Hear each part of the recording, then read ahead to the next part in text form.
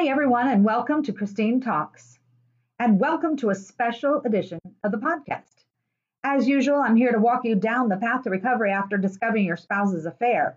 If you want to follow along, please feel free to get copies of our books, The Rose Garden and the Ring and Faith in the Myth Study Guide, and our brand new book, The Rose Garden and the Ring with Bonus Study Guide, that compiles the two books together at therosegardenandthering.com or on Amazon or any online bookstore.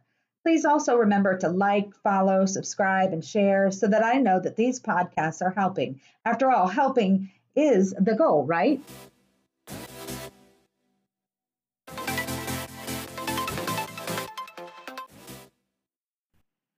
Thank you so much for tuning in to this special COVID-19 episode.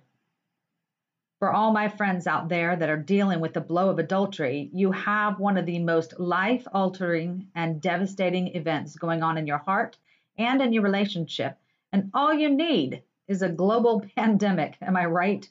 But it's really not that funny because you're dealing with all of that right now and it feels like you're alone, I'm sure.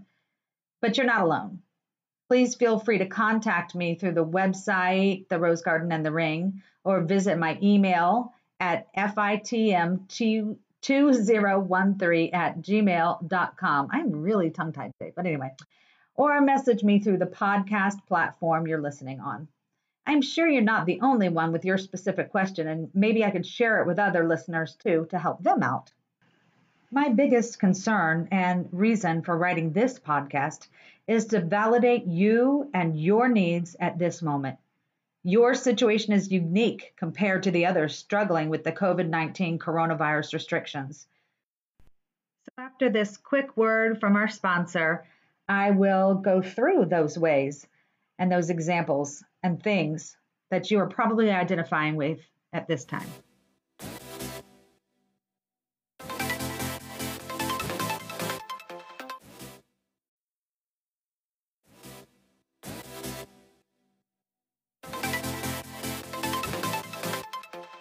Hi, and welcome back to our special COVID-19 coronavirus episode. Hey, by the way, do you guys ever get curious as to whether to call something the COVID-19 or the coronavirus? I don't know, that confuses me, so I'm just putting both of them in there. Anyway, so what you want to know is what is going on right now. While the world is dealing with fear and worry about the health and of their loved ones and their own health, you are worried about the security of your marriage and possibly your kids, plus their emotional well-being from all this. While the world is struggling with the changes in sleep or eating patterns, if I had to guess, you're not sleeping or sleeping too much. And the same with eating. We use our vices when the chips are stacked against us. While the world is having difficulty concentrating, well, duh, concentrating is out the window. You're focused on getting to the truth, whatever that looks like. The world may have worsening health problems, but are you healthy? And does it even matter?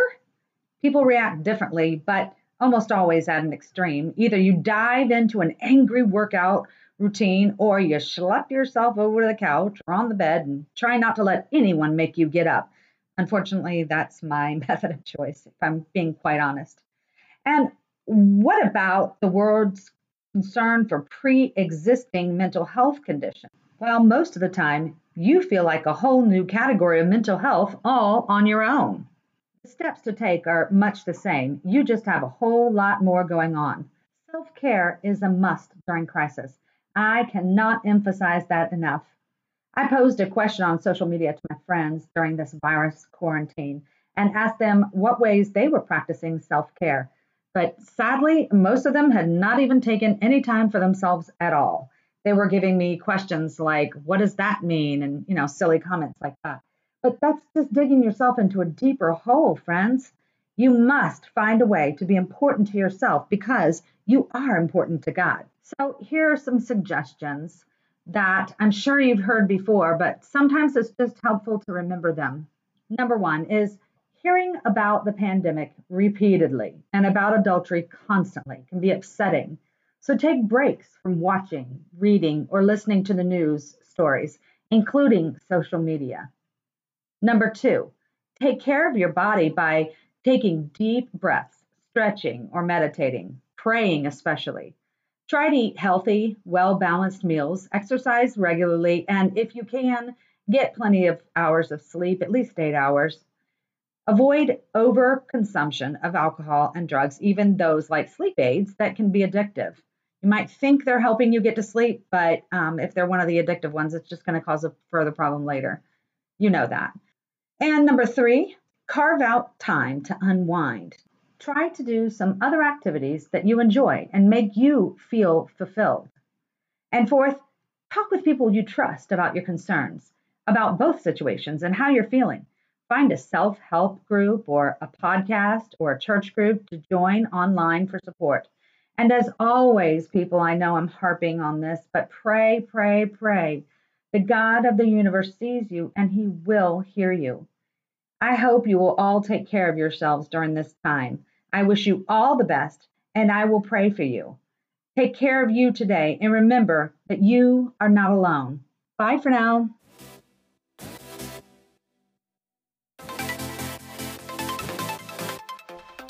Thank you for listening today. I am truly blessed with the opportunity to speak to you. Again, if you think this video has been helpful or you want to know more, please like, subscribe, and share. Also, you can find helpful daily devos on all of our social media outlets, as listed in the comments of this podcast.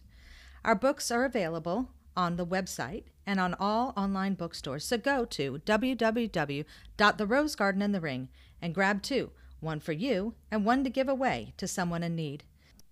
And remember, you are not alone. In Jesus' name, bye for now.